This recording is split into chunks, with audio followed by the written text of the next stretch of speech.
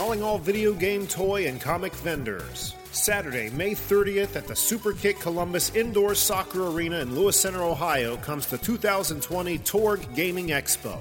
The Torg Gaming Expo will offer a wide variety of comics, toys, video games, as well as door prizes, art, arcades, special guests, panels, and video game tournaments. The Expo will be hosting the Classic Tetris World Championship Midwest Qualifier during this event. Finalists will win a trip to Oregon for the finals and a cash grand prize. For vendors who would like to attend the Expo, don't miss the Early Bird Special, where you get an 8-foot table for $40 until February 1st. Want to be involved with the Expo but don't want a table? Become a sponsor. Multiple spots are available and will be advertised to attendees, but act fast because spots are limited.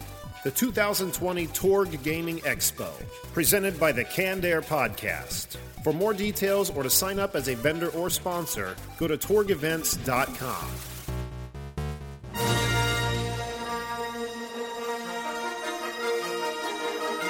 Hi there, this is Mike Quinn, Nine Numb from Return of the Jedi, The Force Awakens, and The Last Jedi. You're listening to Canned Air Podcast.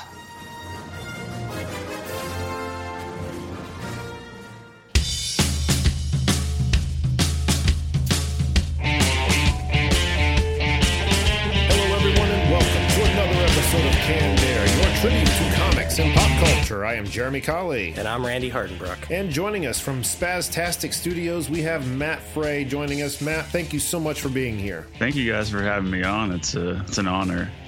Oh, it's an honor to have you here, sir.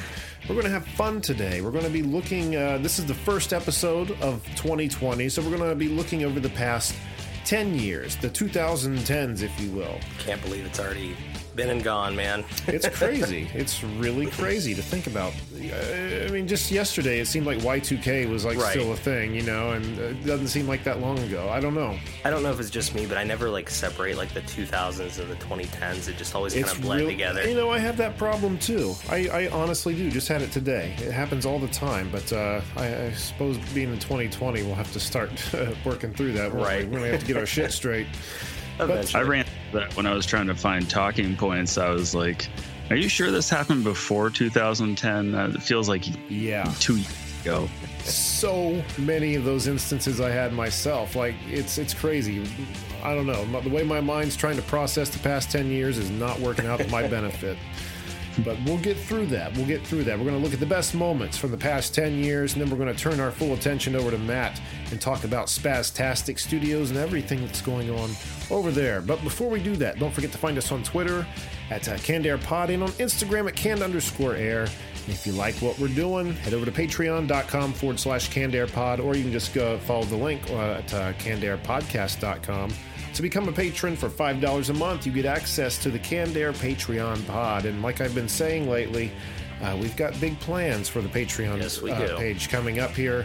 Some we might even say some radio drama kind of stuff based on some comics we've had talked about on the show before. We're getting crazy, but we're getting crazy for you people. If you're paying, we're going to put ourselves out there for you. If you have any suggestions, we want to do that too. But lots of new stuff coming to the Patreon. So now's a good time to get on board if you've been thinking, should I? Yes, you should. You should. You really should. Randy, what am I forgetting? I don't think there's any Wizard Worlds coming up. Torg's Gaming Convention here in May. Mm-hmm. We're hosting it. Check our site out. Check their site out. It's going to be huge. So, what's that website one more time, Randy? torgevents.com. And there you have it. There you have it. Let's kick it off with this week's Retro Roundtable.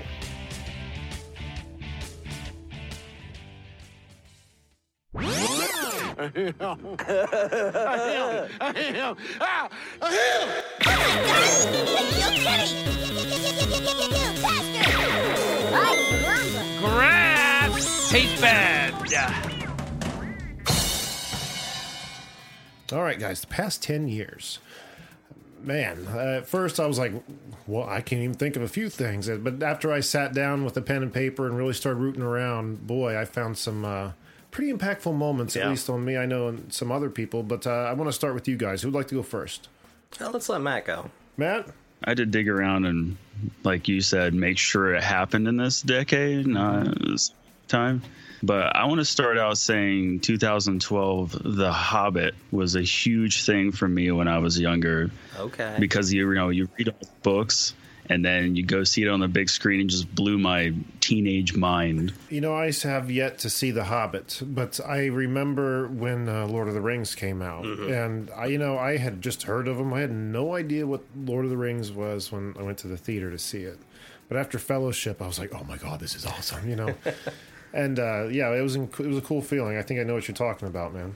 So I was exposed to it at an early age because I saw the Rankin and Bass did like a cartoon version of like the Hobbit. Yeah. Yeah, so I had seen that prior to like the Lord of the Rings and everything, but yeah, it was cool seeing it on the big screen. Sure. I think that's one of those movies that has to, like we've talked about on the show, if you didn't grow up with it, it's not something you can go back and watch, that cartoon. It's hard to. Yeah. That 70s animation can be fucking rough sometimes, man. Really? It was nightmare, honestly. Yeah. I mean, it's supposed to be cute. You're like, oh no, I don't like this. Bilbo, what's wrong with you? Boy, that testimony alone kind of makes me want to watch it now. Good pick, though. Randy, what you got? So, I might be cheating a little bit here, but considering the bulk of the MCU was released in the 2010s, I mean, that was pretty impactful for me. Yeah, that's one thing that kind of came to mind at first, but it's just under the wire. It's outside the 10 years, but you're right. I mean, that it started to get weight and momentum in the past 10, obviously. Yeah. And Avengers, man, being That on the was big huge screen. for me, yeah. Wow. Yeah. Yeah, who'd ever thought? I mean, when we heard we were getting a Spider-Man movie, we were like, that's as good as it's going to get. Right, exactly. I don't remember what movie I went to see, but I went to see it just to see that first Tobey Maguire Spider-Man trailer. Okay. Because I don't think you could watch them online yet at the time. That probably would have been before then, yeah. Before iPhones and shit like that. Yeah. But anyway, Grandpa here talking about old Spider-Man. Oh, that was the one I was exposed to because it came out on my birthday. It was May 3rd. So all my friends, of course, said, oh, we have to go see it for your birthday. And I'm like, I don't really care about Spider-Man, but it was my first big exposure to it. So I was a fan of Tobey Maguire. Yeah. I thought he did a great Peter Parker. Wasn't really solid on the way his Spider-Man was. He looked, I didn't mind it in the first and second one, but we've discussed our... They're fun, though. They're great fun films, for sure. They've definitely got their problems, but show me a Spider-Man movie that doesn't. Hard to find one. Let's see here. What have I got? How about just the fall from grace of some people we thought were just pure as could be or untouchable, like Kevin Spacey or Bill Cosby. Oh, yeah. Who would have ever fucking imagined? I mean, maybe there's people out there that have their hand up in the air and said, me, I fucking knew, but I didn't. I grew up on the Cosby Show. Yeah, me too, man. I mean, who didn't? That was what a great show, and what a wholesome, air quotes, a wholesome guy he seemed to be. Right. I mean, I remember watching my parents used to like videotape or record his stand-up, so I remember like watching like VHS. Oh, yeah. Yeah. I've definitely got VHS somewhere of the last episode of The Cosby Show. Because it's funny because Boyz II Men came on for it. And they did their It's So Hard to Say Goodbye, but they tweaked the words. So it's so hard to say goodbye to The Cosby Show. Oh, it was kind of a little corny. But at the same time, you know what I'm saying? Yeah. Like, in Kevin Spacey, like, he was always one of my favorite actors. And so to then see him... not only be accused of all this stuff, and then just to see his kind of nutty behavior following it all, just, I don't know, man. It sucks. It just makes you wonder, like, who else am I looking up to, or do I have an opinion of that is just not who they say they are? And I'm sure that's a great number of people. I mean, even outside of celebrity, people that we meet... I could not even know who the hell you are, Randy. You could be doing shit that I'm not aware of.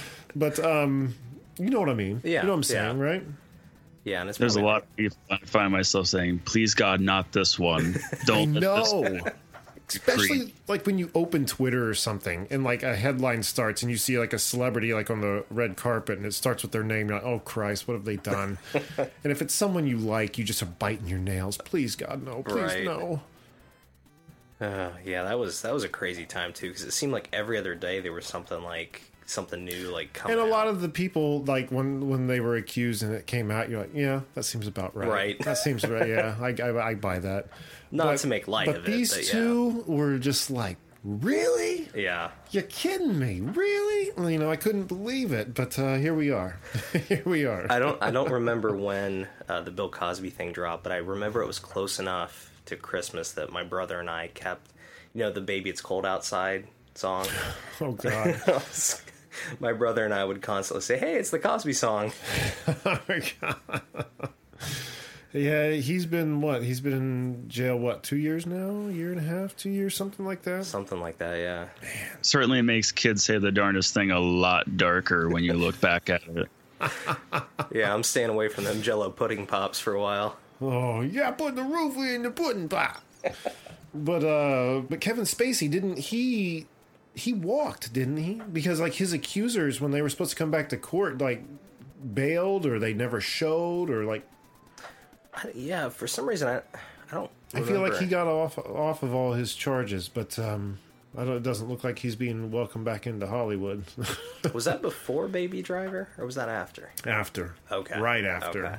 Right after. Because that was the last film I had seen with him in it. Okay. That I was like, man, that Kevin Spacey, fucking bravo, And, I mean, he still did a good performance. It's not like, oh, well, his performance is crap now. He did, but when you see that person... Kind of feel dirty afterwards. Well, yeah, you feel dirty for liking what they did. Right. Yeah. Maybe I'm alone. Maybe I'm alone here. Am I wrong? No, I don't think so. Matt, we're back to you. I'm actually going to shift over into the video game category. Sure. Now, this one might not be a lot fair because it encompasses a lot of different types of video games. But your Fallouts, your Bioshocks, Mass Effects, those all came out around 2010 to 2012. And that seemed like it picked up that whole style of RPG decision-making type of gaming that kind of took off. Game. Yeah, absolutely. Your reputation matters, all that stuff. And I just loved it. I can't say I've played any of those games, to be honest with you. Have you? I've played Fallout. I want to play Fallout so bad because everyone talks so highly about it. I'm a huge Elder Scrolls fan, so I played Morrowind, Skyrim, stuff Those like that. games I hate. Okay, well, you're probably not going to like. I mean, it's pretty much Morrowind or Skyrim with guns. I mean, I know that's a generalization. Well, see, with Morrowind, I'd start walking and shit would attack me and just kill me, and I had nothing to defend myself. So yeah, you give me a gun, improved. 110%. Oh yeah, if I can aim down a scope at anything, it makes you feel 10 times better about it. Even if you don't have any bullets in it, it's like, well, right. When I find a bullet, you're dead. Yeah, but yeah, that kind of open world. Yeah, I know what you're talking about, Matt. That was a cool time. Yeah, and I think they're still kind of doing it. Outer World came out, and I'm currently knee deep in that one. Which is kind of like a Borderlands meets Mass Effect kind of game. Is that the one where you explore a bunch of different planets, or am I thinking of something different? Yeah, there's a bunch of different planets, but they're all colonized. It's not like, oh gosh, I can't remember the name of it now. You were supposed to infinitely be able to explore space. No Man's Sky. I was thinking of. Yeah. Yeah, it's not quite like that. Okay. Didn't that game kind of tank? I mean, I think they overpromised and under-delivered right off the bat, but I think they fixed it later on. Seems like it got boring really quick.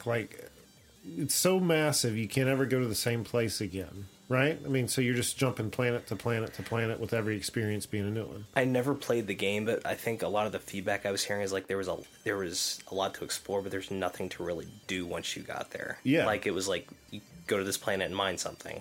Okay, well, there's nothing really there. And again, I've never played that. I could be totally wrong. Well, the problem they really had was, you're right, it was infinite space and you could just go anywhere. But later on, they released a DLC and they charged the same prices of the game to essentially make the original game playable and closer to what they promised. Oh, okay. Oh, I've been telling you, I keep drifting away from gaming altogether. I'm trying to get back into it, but man, it's hard to, because you get a game. Such a time commitment. Yeah, exactly. That's the problem, man. Winter's a good time though, because you don't have anything else you gotta necessarily do. Yeah. Entrepreneurs, like, we have to stay hustling even in the winter, so it's never a good time to try to get back into gaming, especially a big open world one. Right. I like the games I can just jump in really quick, like the Call of Duties. I can just hop into a match and start shooting people for no reason at all. There you go. And then it's just over in 5 minutes, and I'm back to my routine. You know. Anyway, Randy. Well, I'll piggyback off Matt's and go with the Nintendo Switch. I'm not gonna lie, I was a little salty right off the bat because I had the Wii U, and I had a lot of the games that they first released on the Switch, and I had purchased the DLC for prior to. Mm-hmm. So, like, I got Mario Kart with all the added characters, and then the Switch came out, and then they released Mario Kart with all the DLC packaged in. And they added a couple things, like an extra character here and there, but... not enough to justify it. Yeah, and I got really, really nervous when they said Smash Brothers, because I'm like, I bought the Smash Brothers game, I bought all the DLC on the Wii U. I ended up, like, it was like $120 into it. Jesus Christ. Because I got, like, all the fighter packs and everything. And what was that, Matt? I said, you did what? You spent $120? I think by the time you factor in the price of the game and all, like, the combined DLC, I think it was around that. And see, that's another reason I'm drifting away from gaming, because you can't just go buy a game and enjoy it now. It's like you spend the $60 to get the start of the game. Then you have to keep paying into it. Fuck that! But I will say, when the new Smash Brothers came out for Switch, it finally got me on board, because it was like every character, and then they added some new ones after that was DLC. But yeah, I'm having a hell of a good time with the Switch. It's a nice system that seems to be, you know, countering exactly what I said. I can buy a game, put it in, and enjoy a nice long game without having to buy more to, you know, fully enjoy it. Right. Man, Star Wars Battlefront really still left a bad taste in my mouth, because that was probably the worst example I've ever seen of buy a game, take it home, you get just a few little things, but you've got to keep paying, what was it, like another $60 to $80 to get everything else? Right. That's nuts. Didn't, like, loot crates and stuff like that become, like, really popular in the 2010s, or was that, like, earlier? I think you're right. No, I think you're right. Okay, because I remember there being, like, a bunch of backlash about it. About? Just loot crates in general, like... How'd we get to loot crates from... Just DLC and... or, sorry, not loot crates, but they were... There was something, like, you would buy on, like, those type of games where it would be, like, a DLC, but it was, like, weapons and stuff like that. Oh, okay. I don't know. What was that? The Counter-Strike, I think, was really bad about that. Yeah, that was the game I was thinking of, yeah. I don't know. Because they had lotteries, didn't they? Like the betting? Yeah, that was it. But it just pushes me away from gaming, you know? Again, that's why I've gone back to Nintendo, because everything's just so much simpler over there, I guess. But anyway, that was your pick? That was your pick? Okay, so typically celebrity deaths don't bug me. Okay. Typically, because they're not people I really know, and if, you know, I have seen their movies or something, then all right, it's sad, but there were 3 in the past 10 years that rocked my world, on top of many other people's. First, Robin Williams. Yeah, that was rough. 2, Carrie Fisher, and 3, Tom Petty. For me, that was cataclysmic. Yeah. Robin Williams, we had sat down to record an episode. Oh my God, this is so weird. I didn't even mean for this to happen. Okay, so we sat down to record with John Eustace, I believe his name was, of Boots and Pups. Boots and Pup, a comic. I think he was out of Jersey. I don't remember. It's irrelevant. We sat down to record an episode with him probably like 4 years ago, 5 years ago, something. And quite literally 5 minutes before we hit record is when we learned Robin Williams had passed. So if you go back and listen to that episode, you can hear us just, hey, welcome to Canned Air. Yeah. This kind of sucks. You know what I mean? Mm-hmm. What I just remembered was that when Tom Petty passed, you know, I found out moments before the show was starting, he was the same guest. We had him back. That's creepy. That's nuts. He's like the fucking harbinger of death, isn't he? Oh, man. Oh, my God. But, yeah, it wasn't the same for Carrie Fisher. But, I mean, yeah, all 3 of those were just huge deaths that the world felt. I'd add 2 to that if you don't mind. Alan Rickman? Well, that, but Chester Bennington of Linkin Park, and then Chris Cornell. Oh, yeah. Wow. Yeah, those were like my bands growing up. Yeah. And, so we've lost some amazing talent, haven't we? Absolutely. Man. And Lemmy Kilmister, I think, wasn't that around that same time, too? Yeah, right? he was definitely within the past 10 years, I believe, right? I think so. Yeah. Yeah, a lot of talent. But, yeah, those three just really rang prominent in the front of my mind. All right, back around the table to Matt. So I'm gonna move categories again, kind of, and I want to talk about comics. Mirka Andolfo, the creator of the Unnatural series, if that rings a bell to anyone. No. Oh my goodness, she is hands down one of the best illustrators, and she writes everything, she edits. So she's all in one. She's on Image right now, and it's got a little bit of some adult content, but not overwhelming. The illustrations are beautiful. The translation, because she's Italian, I believe. But she released that whole series on Natural, and that really brought me back into the comic world to continue on that. She made an announcement this year of her upcoming comic series, Mercy, and I am way excited for that. Mercy. Now that sounds familiar. That sounds very familiar. That does. I also wanted to shout out, you guys had Ashley West on a couple months ago. I got her comic, Velthanius. Yes. And man, that was amazing. The artwork, everything. Yeah, it was she's incredible. She does all that. I love her art style. Yeah, it's very unique. Very unique. Very, very unique. But yeah, she is damn good at what she does. Damn good at what she does. It's a very good pick right there. You said Mercy, that's called? Yeah. I'll write that down because, man, that really sounds familiar. Well, they did a live action promo shot at one of the Comic Cons. I think New York Comic Con. Maybe that's what I've seen then. I don't know.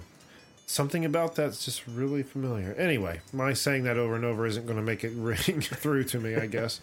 Do you mind if I go next? No, just go ahead, because man. my next contribution is a comic one as well. One thing just having happened as of recently, the bringing back together of Peter Laird and Kevin Eastman by the Toys That Made Us documentary doing, that's so incredible to see because the Turtles, I believe, are one of those franchises that has never had like a true definitive.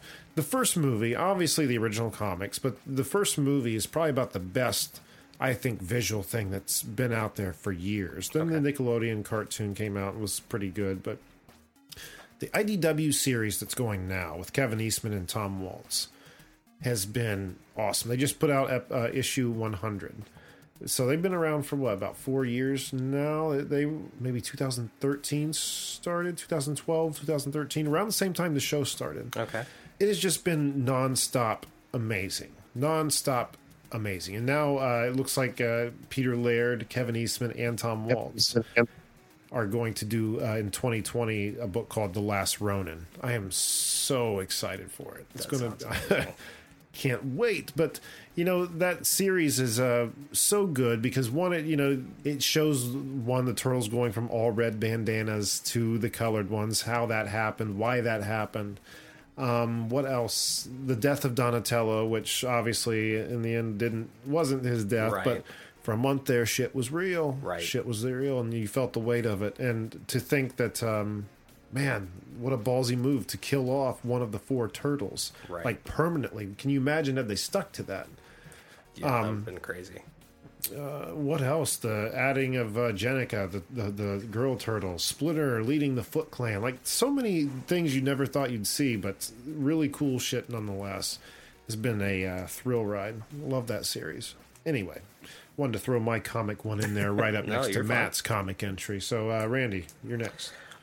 Just for me, it was kind of like the re-release of the classic gaming systems and kind of like the I don't know if it was like prominently in the 2010s, but that's when I noticed it, like kind of like the comeback of the retro gaming. Like I really started to notice like, more conventions popping up, more demand for some of these older consoles. They re-released the NES Classic, or Right. NES with the, built-in stuff, and just a lot of that just kind of felt like it hit its stride in that time frame. I would agree with you totally, but it's a funny thing because when that big nostalgia boom started coming around and all these old games started coming back in, to everyone's hands, I got excited. I was like, okay, this is going to be cool. I haven't thought of these games in years, and I'm excited to play them.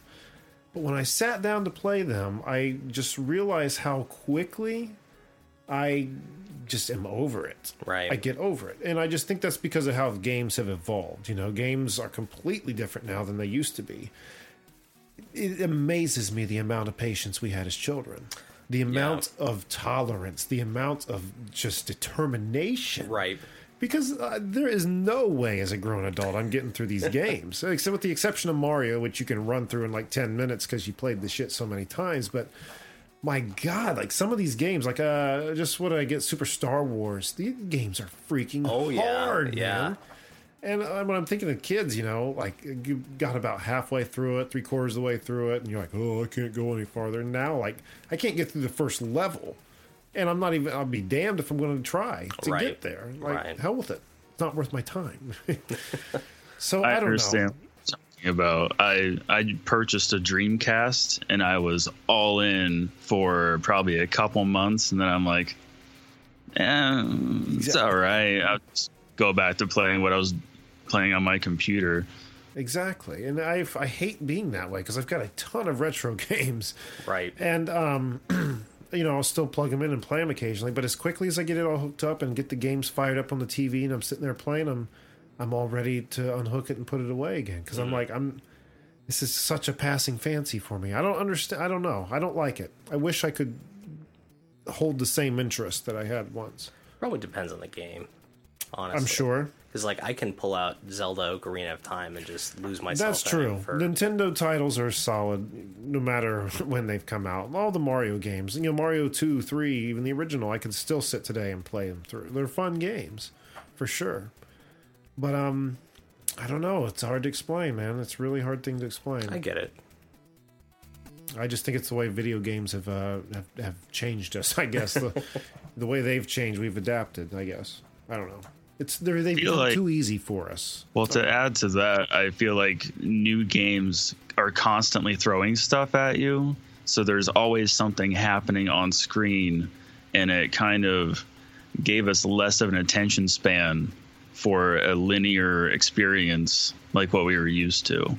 I don't know. You get these games like Skyrim and Fallout that, you can spend hundreds of hours playing and still discover something new, and you can beat, the Super Mario World or some of these classic ones in, a couple hours. Like all these speedrunners do it in like crazy short amount of time. It's definitely night and day. Yeah, for sure. And that was whose pick? That was mine. That was your pick. All right, so that brings us back to Matt if he has any more. I have a couple more. The one movie that really caught my attention from the last decade was Mad Max. Really? Fury Road. Yeah, it was one of the few remaining movies that did a lot of their own practical effects, including all the exploding cars and car chases. And to revive a series that old, because I think the last one was released in 1981 ish. That was Thunderdome, so right? I don't know. I'm not a Mad Max aficionado. Well, neither was I up until that point. They were able to carry on the lore into this new one some 20, 30 years later, and it hit the ground running. Like, it hit all the demographics that were, allowed to watch it. But I loved it. And I think Tom Hardy, I think that was a huge part for him. Yeah, for sure. It was a fun movie. I just wonder, in this post-apocalyptic world where the fuck everyone's getting all this gasoline to just drive endlessly through the desert, But, it was a good movie. It was just not my cup of tea, personally. Right. But yeah, for sure. And Charlize Theron, come on. Yeah. Come on. Yeah. Randy, back to you. It obviously wasn't in the 2010s, but it was still kind of prevalent with still having Blockbuster around and the video rental stores. Streaming killed the video store. Yes, I still have fond memories of my wife and I going to Blockbuster, and they did like promotions where you could get like a thing of popcorn and like candy and stuff like that with your movie rental, and just doing a few movie runs like that. Yeah, I mean, it was definitely fun to do on Friday nights, or if you had a friend over to go find a movie or a video game. And I mean, video store was always awesome, but I don't know. I hate, one, they're not gone.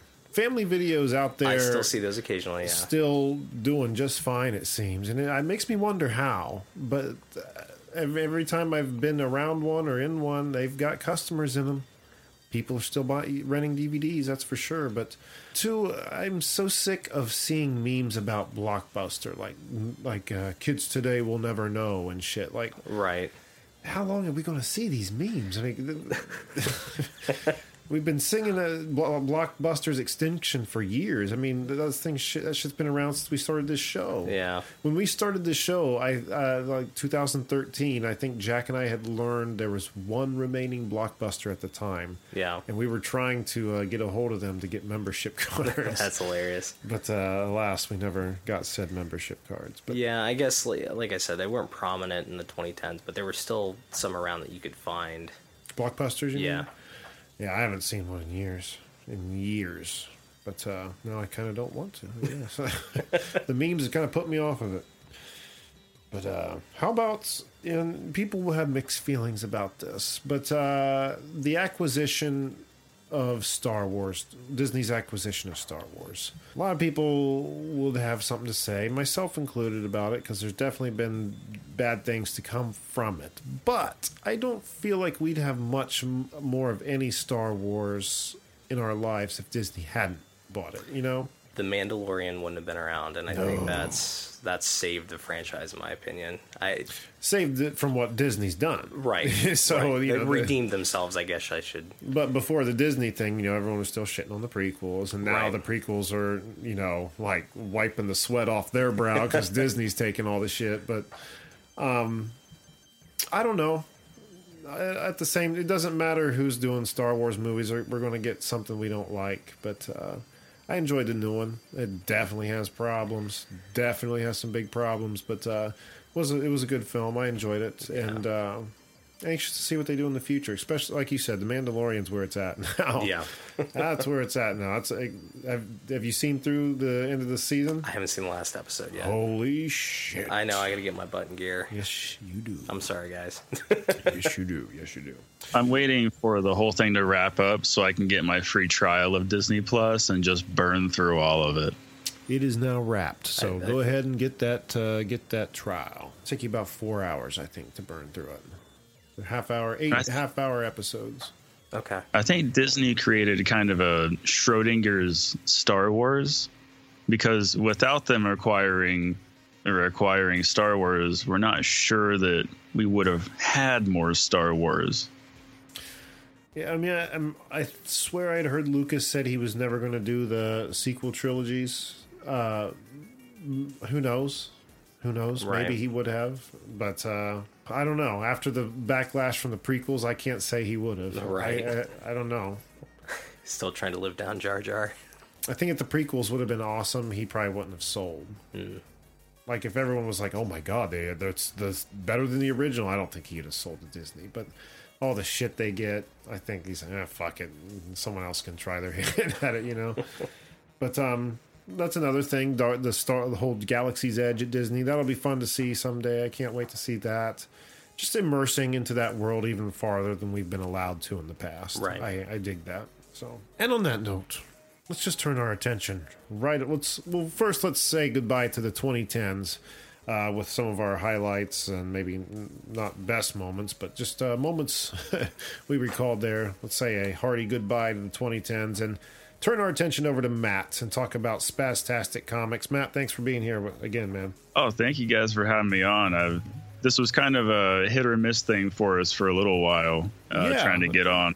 It happens, especially around the holidays, man. It's difficult. I get it. So no worries there. No worries. But glad to get you on here and glad to finally find out more about Spaztastic Studios. You have the, I don't know if it's your catchphrase or what on their website, but it says a bunch of creative nonsense. So in a nutshell, what is Spaztastic Studios and what is this said creative nonsense? It actually all spawned from a webcomic I started in high school called Mr. Spaz. And he was essentially like a Kenny from South Park kind of character. He just died all the time. And it was always so random. And I wrote it in my little planner that they forced us to have that I never followed through on. Almost a decade and a half later, there was 10 years I just stopped drawing. I stopped making anything. I came back about 2 years ago and I made more Mr. Spaz comics. And then I kept having ideas for more and more stuff I wanted to do. And I couldn't decide like which direction to aim everything. And that created the bunch of creative nonsense. I see.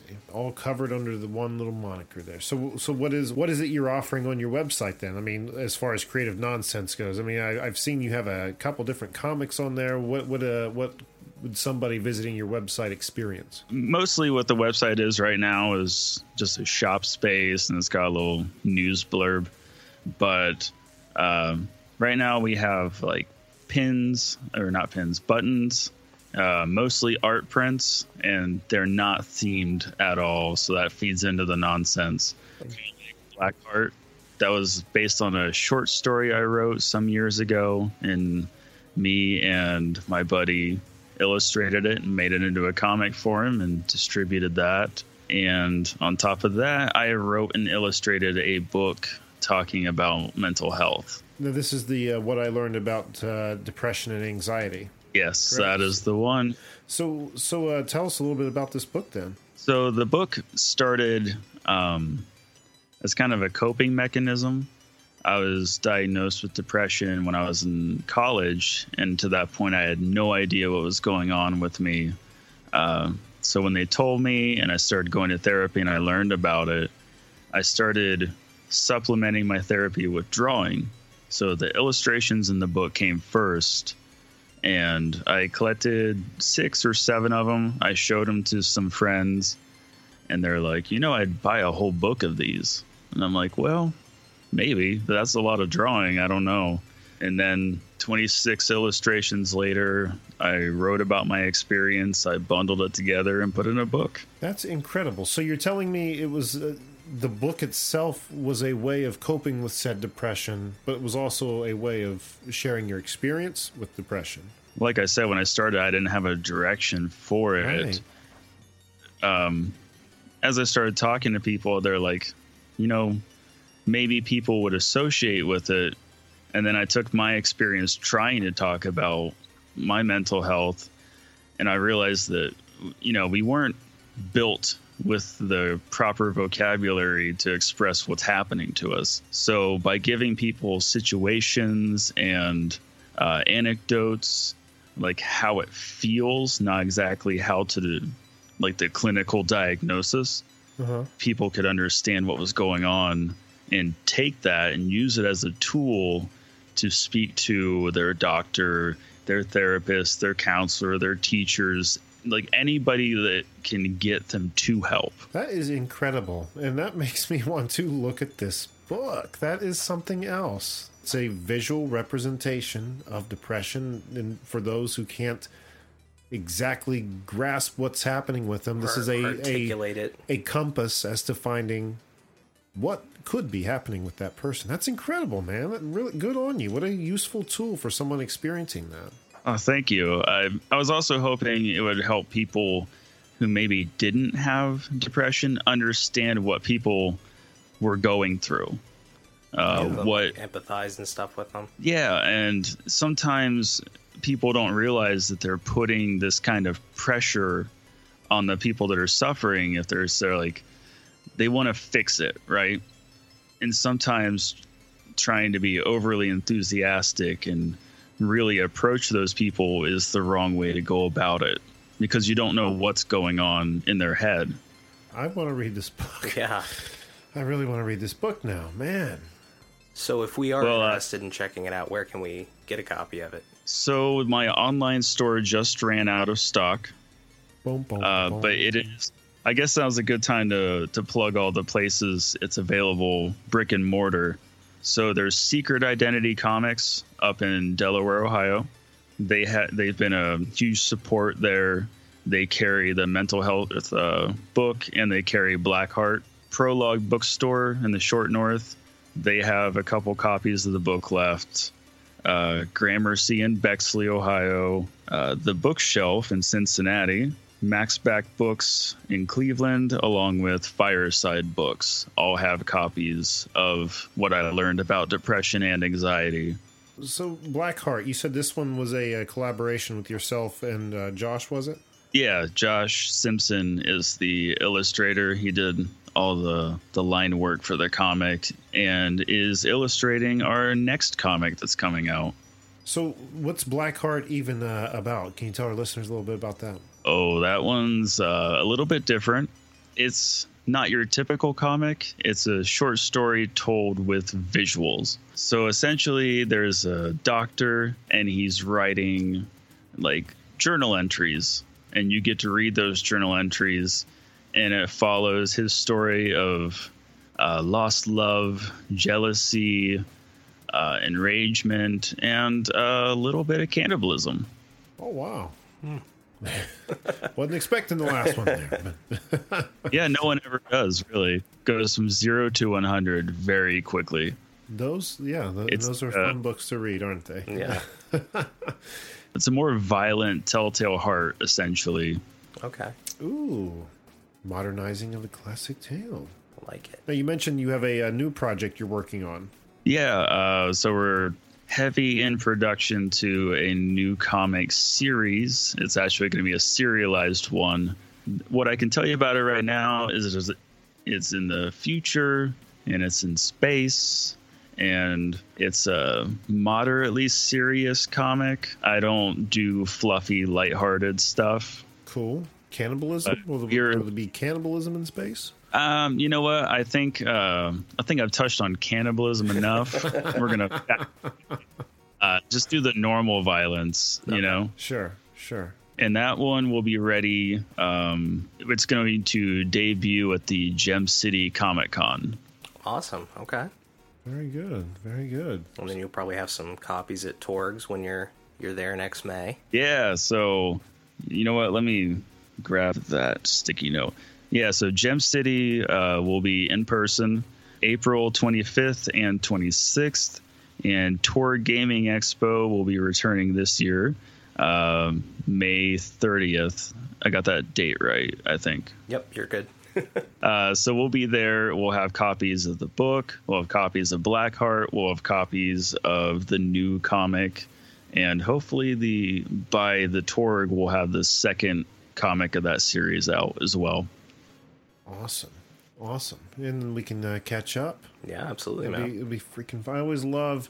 I mean, I know we've met you guys already, but we hadn't broke bread like we did here today, right? Right. Over around microphones. So it'll be cool to catch up with you and look at the comics we've been sitting here talking about. But for people at home, again, Spaztastic.com is where you want to be going, correct? Correct. And that has some of our off-the-wall art prints that aren't necessarily associated with anything, although there's an anime one that I put up that's going to be something in 2020. Well, very good. We can put links up to direct people that way. Is there anywhere else people should be checking you out? I know you guys have a Twitter handle, Spaz Comic, right? Any other places people should check you out? So, yeah, Twitter at Spaz Comic. Instagram is the most active one we have, which is at Spaztastic Studios, all one word. Do you mind if I plug a few more places that have the comic?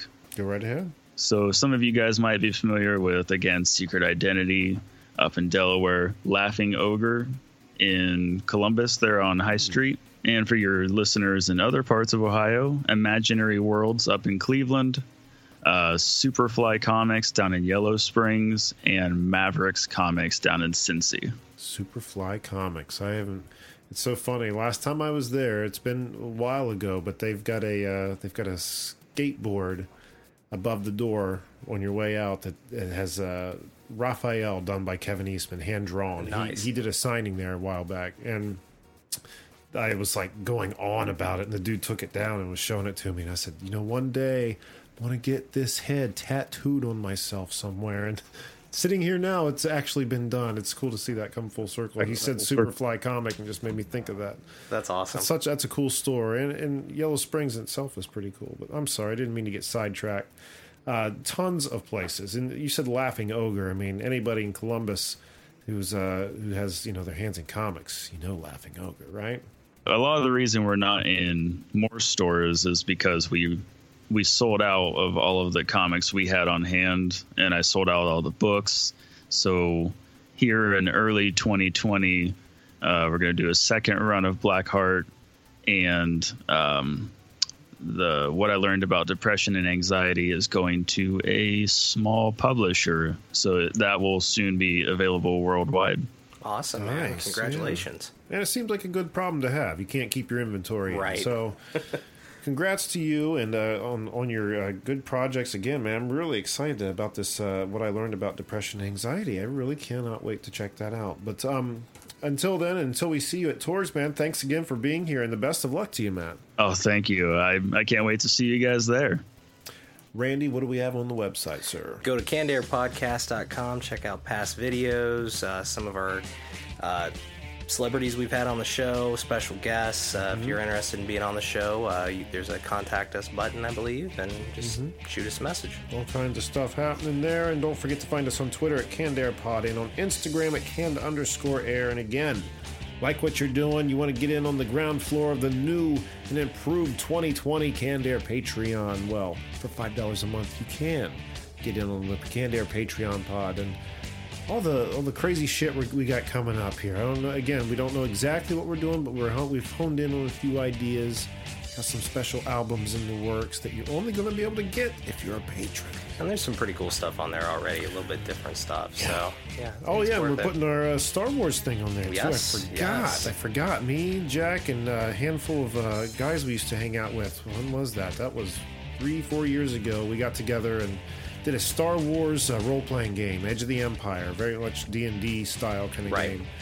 We recorded it, the whole 14-hour session. And we wrote scripts to it. We got all the guys around mics. We recorded a whole Star Wars adventure that was an hour and a half long, complete with sound effects. The acting's horrible. The sound effects are stellar. It's a good listen. It's like having fish sticks that are frozen on the inside and burnt on the outside. It's like, do I eat this or not? But I pulled it off our free feed a long time ago. It's just been sitting in the vault. So what better place for someone to check out our Star Wars adventure? There you go. Page. More incentive, hopefully. Maybe it'll drive them away. Let's hope not. Anything else, Randy? Yeah, so if you like Jack and Jeremy but can't stand me, there's another podcast called What If, where those guys delve into really philosophical questions like, what if Bigfoot existed? I don't know how philosophical we get, but we definitely, for about 45 minutes, we'll look at realities where, say, we could control the weather. What if Bigfoot had been found? What else have we done? What if the Earth was flat? What if the Earth actually were flat? What if the Earth stopped spinning? Is one we did. The Christmas one. What if Krampus really existed? So we look at these things as realistically as possible and talk about the butterfly effect of these realistic things, or these things being real. That you know what I'm saying? Yeah. Anyway, I'm going to flip-flop my gums. I'm droning here. I think that's going to do it for this week. So until next time, I am Jeremy Colley. I'm Randy Hardenbrook. And I'm Matt Fry. Thanks for listening, everyone.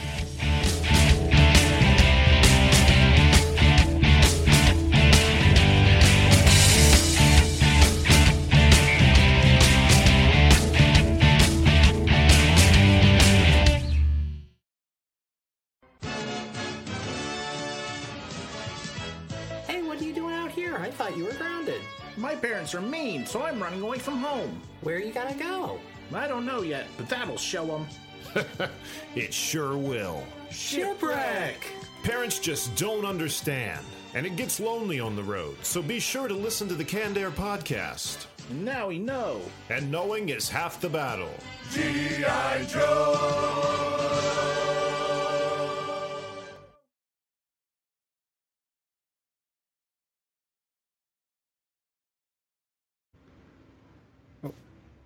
Boy, someone riding by with the fucking radio blaring, aren't they? Jesus Christ, like it's summer out there.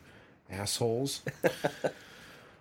I'm sorry, Matt. That just totally lost my train of thought. What was the last thing? Coming up on 5 Minute News, I'm Anthony Davis. You might think it's partisan because maybe it's critical of one side or the other, but it's not. It's just the truth. And I think that's also something that's kind of unusual for Americans listening to the radio or to podcasts, because the news landscape in the States has been so partisan for so many decades. So 5 Minute News is verified, truthful, independent, unbiased, and essential world news daily.